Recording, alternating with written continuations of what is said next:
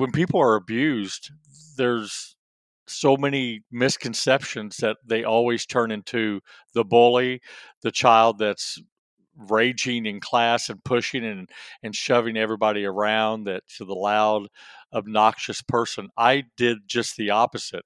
I became an angel so nobody would recognize that anything was wrong. I did everything exactly right.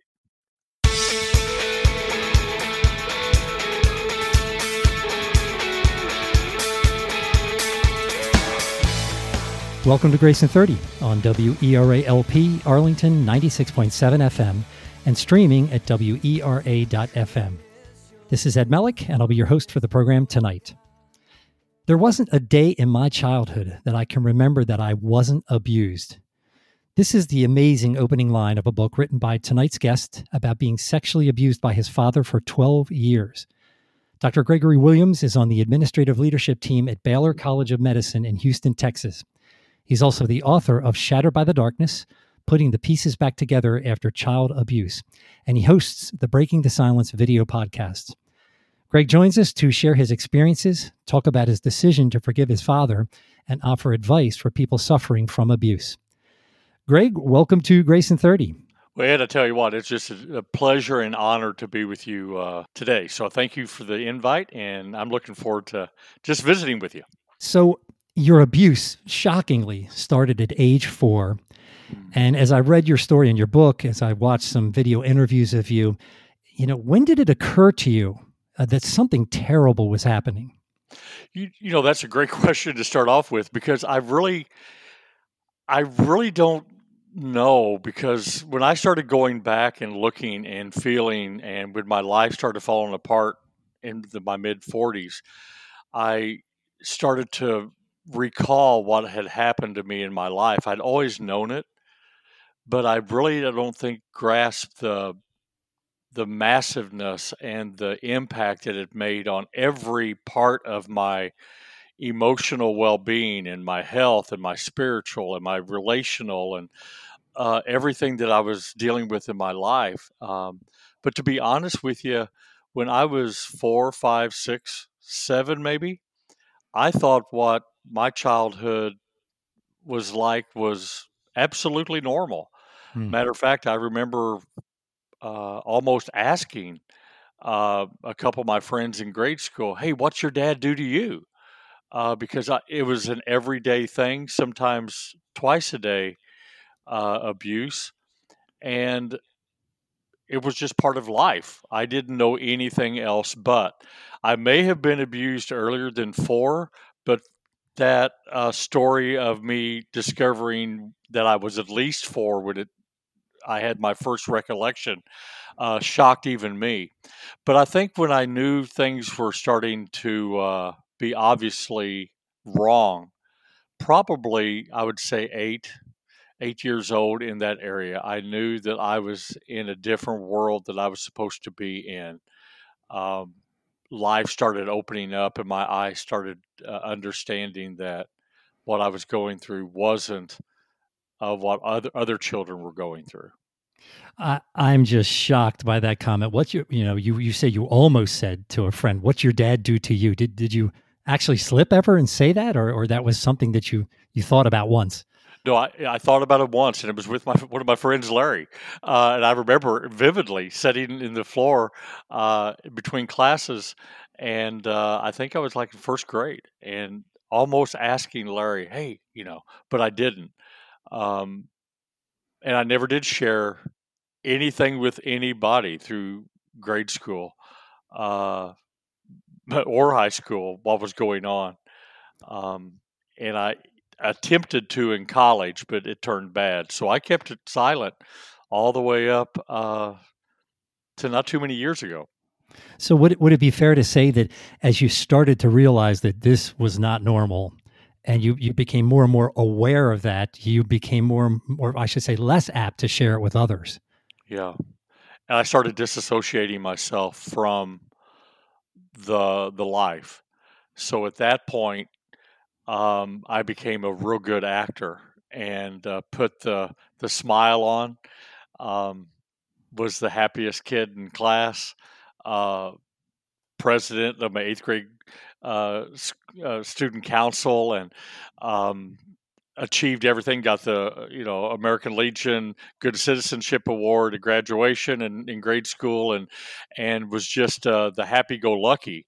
So when people are abused, there's so many misconceptions that they always turn into the bully, the child that's raging in class and pushing and shoving everybody around, that to the loud, obnoxious person. I did just the opposite. I became an angel so nobody would recognize that anything was wrong. I did everything exactly right. And there were certainly threats from your father to keep you quiet as well, right? I mean, this is typical in abuse cases, correct? From day one. Yeah, from day one that I can remember. Now, I'm not saying that there wasn't before that, but that Christmas season, 1967, I remember the first time vividly of that Christmas catalog and him throwing it to the ground and pulling my pajama bottoms down. And during that process, saying, Santa Claus doesn't bring toys to little boys that don't make their dads happy. And then he threw in the line, nor does he bring toys to the brothers. And I had a brother 5 years older than me and another brother 10 years older than me. And that put the fear inside of me already that if my brothers didn't get toys at Christmas, they were going to come after me. And when you're the youngest of three boys, um, I didn't want that to happen. So he was excellent at grooming me and brainwashing me to make sure I didn't tell anybody. I read in this either in your book or watching one of the videos that you wound up not even getting the gifts you were expecting for that first Christmas, that he threatened you. That's right. It was like a week or two before when the first recollection of um, the abuse comes to mind, and then I do remember from that day forward. I literally don't remember a day that I wasn't abused, um, all the way up to Christmas Eve and Christmas Day, and the shock of Christmas morning running to the tree like every other child does in this world to get everything that I wanted and that was on my list that was promised to me if I made my father happy wasn't there. Um, and not one thing on my list was, yeah, I had presents, but nothing that I wanted. And immediately, and I'm just now kind of thinking about this, I don't think I write about it or even have ever discussed it. I felt like I'd done something wrong. Hmm. Maybe I wasn't good enough. Maybe I didn't please him enough. And it's strange when you're in that type of relationship with your dad, um, that you would do anything to make your dad happy. Hmm. And when you think you let him down, even though it was evil uh, action that he was doing against me, I felt like I let him down a lot of times. Now, you said that in the book that when you talked to your mom about this, when she finally became aware of it from you, that she claimed she was unaware of what happened. And you had these two brothers as well. If I'm not mistaken, one of them was sharing a room with you when some of the abuse occurred. Do you believe that they didn't know these things, or that maybe perhaps they're in some sort of a state of denial or something? I mean, what is your take on that?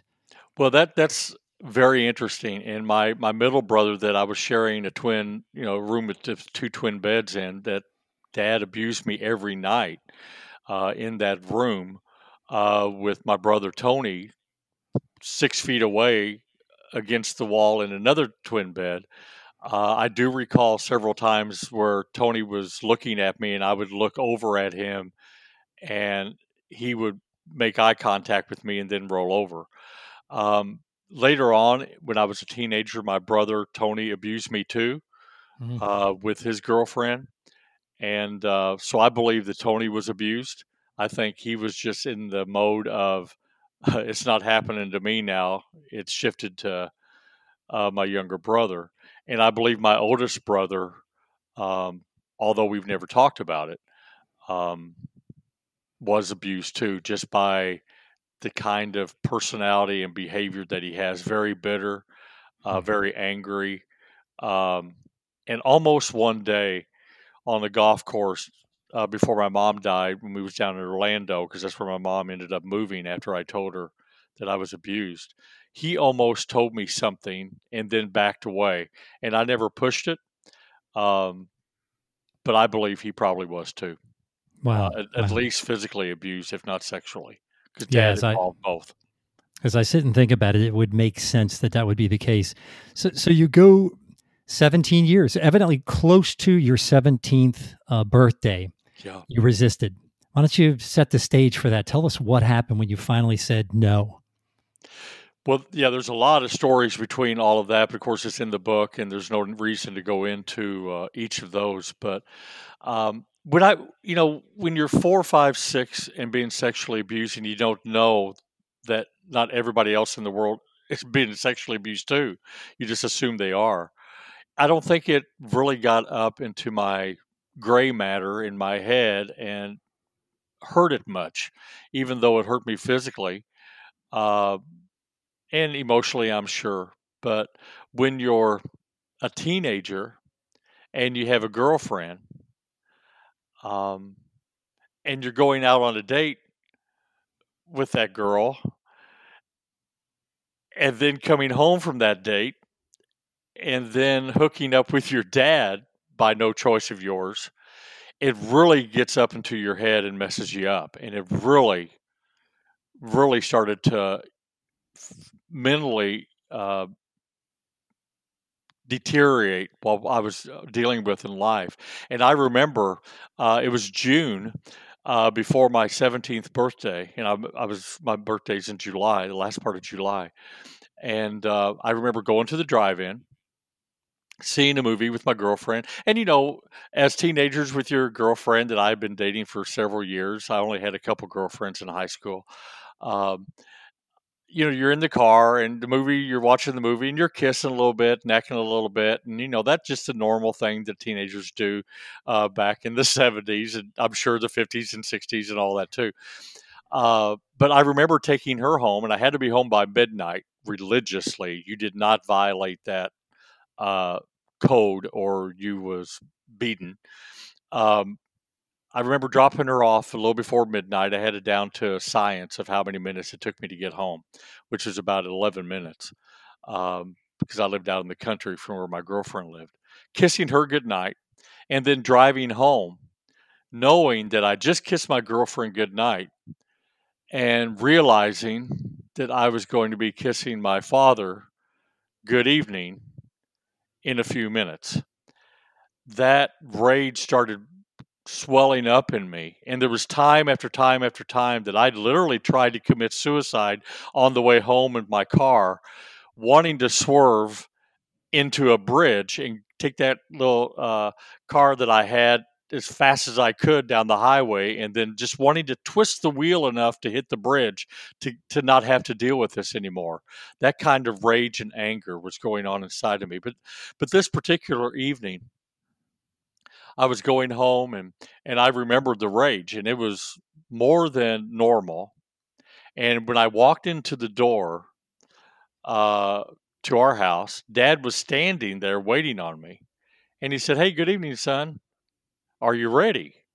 And it was just like, wow, can I not even get in the house? And it just kind of irritated me. I knew it was going to come. I knew it was going to happen. I knew what to expect because it happened every night of my life. And I started to, I guess, become agitated. And I said, well, let me go to my room and get my pajamas on.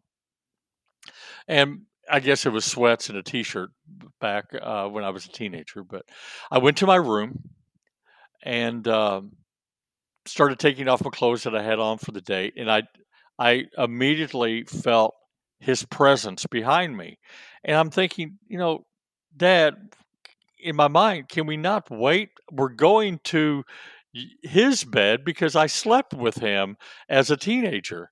When my mom was out of town 5 out of the 7 days. So it started building up in me like, Dad, come on, give me a break.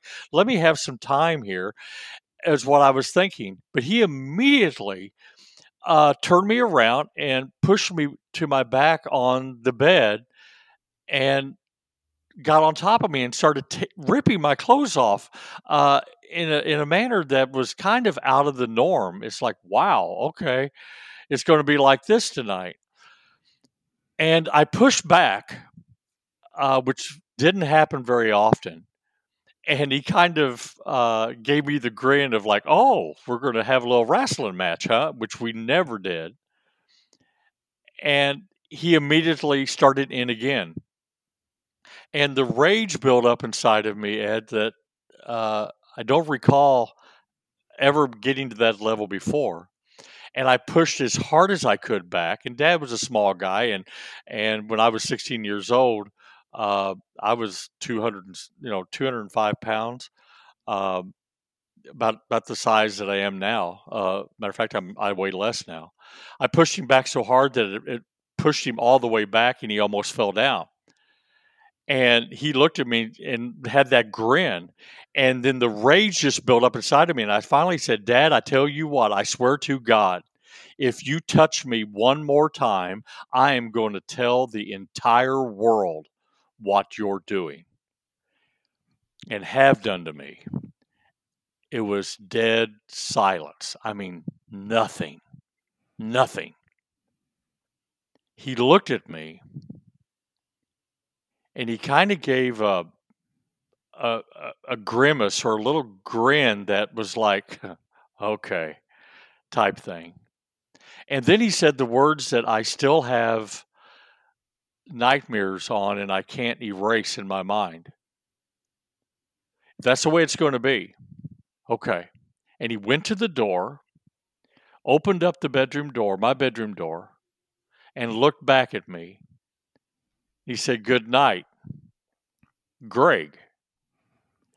And for the first time in my childhood, in my teenage years, do I ever remember my dad calling me by my name. He always called me son. And that pierced my heart. It was literally, I knew at that moment in time, I'd lost my dad. And it's strange, Ed, and it's not embarrassing, but it's hard for people to understand. I remember inside wanting to call him back when he closed the bedroom door after calling me Greg and saying, hey, Dad, come on back. I'll do whatever you want and make you even happier than you've ever been. Please don't leave me, because I knew at that point I had lost my father. From that moment on, we never had a conversation outside of, how's the weather? You doing okay today? Oh, okay. It was never father, son. It was always Dad and Craig. And that pain still hurts today. I still feel that today. Yeah, it sounds like it was a combination of a threat and trying to get you maybe to come back again, and just saying, hey, if you're not going to do this for me, this is the price you're going to pay. I've got to say, Greg, it's, people say to me all the time when I talk about my divorce story, they're like, wow, you're so candid, you're so whatever, but this is amazing what you're doing. I mean, it's, I know people get squeamish when they hear these things. You told the story in the book about your roommate in college when you finally opened up to him, and it just changed what was a great friendship into just something incredibly awkward from that point on. Mm-hmm. And then he filed to get another roommate. He left. Yeah. And so people hear these sort of things, and for whatever reasons, maybe they've experienced something in the past or they just can't handle something like this.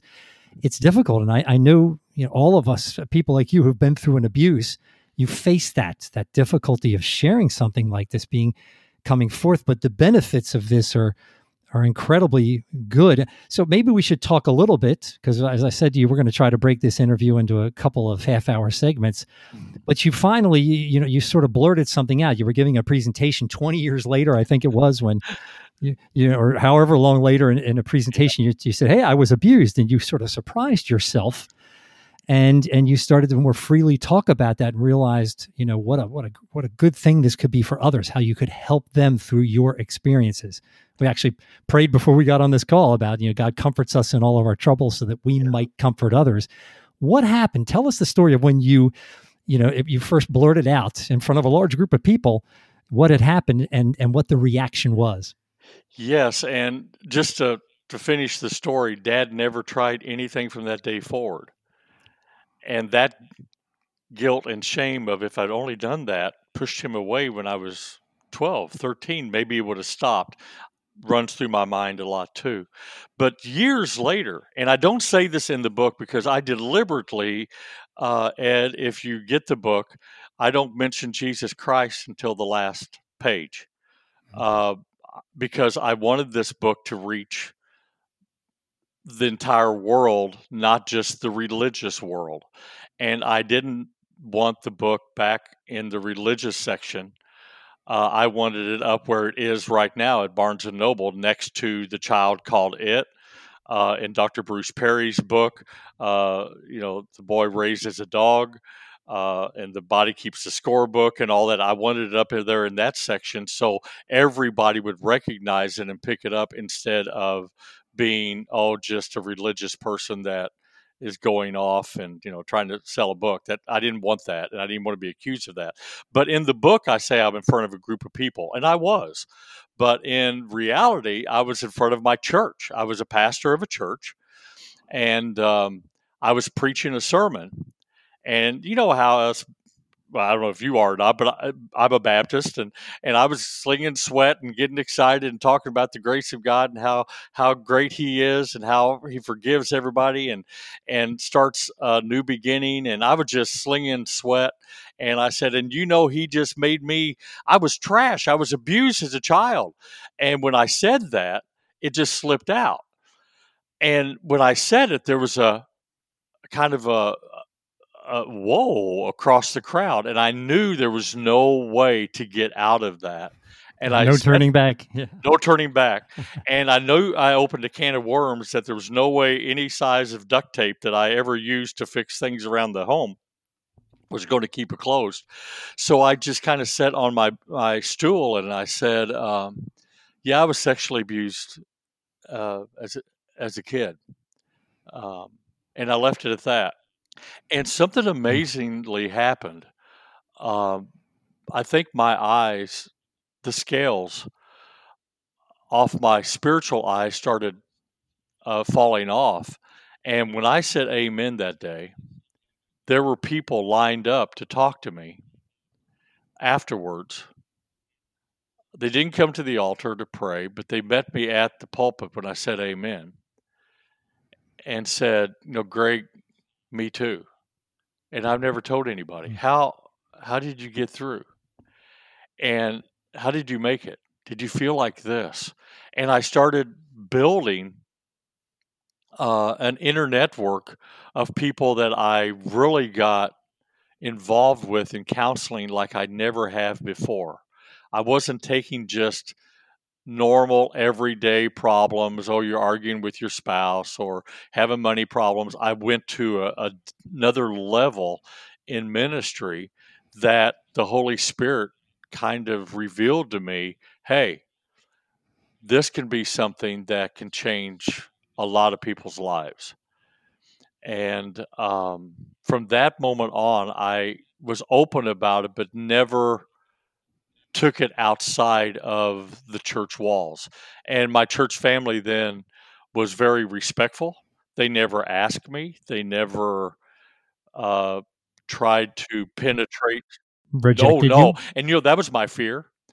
It was my fear, even sometimes still today. When I wrote the book, I never told my kids. I never told anybody in my family um, anything about it until I started writing the book. And the book is really from my journals of me trying to deal with it, and then just rewriting it for the world. And that's how I told my kids. I sent them a chapter at a time of my book. And if you've read the book, you'll realize it starts off in the prelude. Uh, Here it is. Boom. There's no 5 chapters of uh, butterflies and the Walton's family mountaintop experiences, it starts right in. This is what happened. Boom. And when my kids started getting this, he said, "Dad, what's this all about?" And I said, "Well, you'll find out. Hang with me, Hmm. and you'll find out. Then I want to talk about it."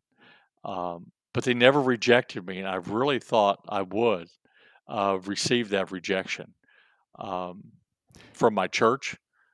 But I found out that God's family accepts ministers that aren't perfect. Um, and I was from a culture that thought I had to be perfect to be accepted or loved, and that is the opposite of what God's grace is all about. And I Uh, love that I received it not only from Jesus, but from the people that were Jesus followers, and it was a beautiful thing. It changed my life. Yeah. Yeah, there's not enough examples these days in the media of how to behave as a Christian, of these sort of true graceful acts from other believers to each other and to Right. the world. Time is flying. I'm gonna ask you. We're gonna definitely touch in the next half on these issues of how people Yeah. can get help, and another very deep moment when you forgave your dad. But in a minute, or a minute or a little more, what is really on your heart now? What do you want to quickly share with listeners? Something you tell people these days you want to make sure when you meet someone you get across this particular point. Well, What is that? I talk to everybody I can about it. When I'm at a restaurant, um, I'll talk to the waiter about it, the waitress about it. I hand out my business cards to a couple of people at each, at a table or two before I walk out. Hey, if you ever need help, if you know of somebody that has a story that's been abused, wants somebody to talk to, here's my personal phone number. Here's my card. Let me know, and I'd love to help them.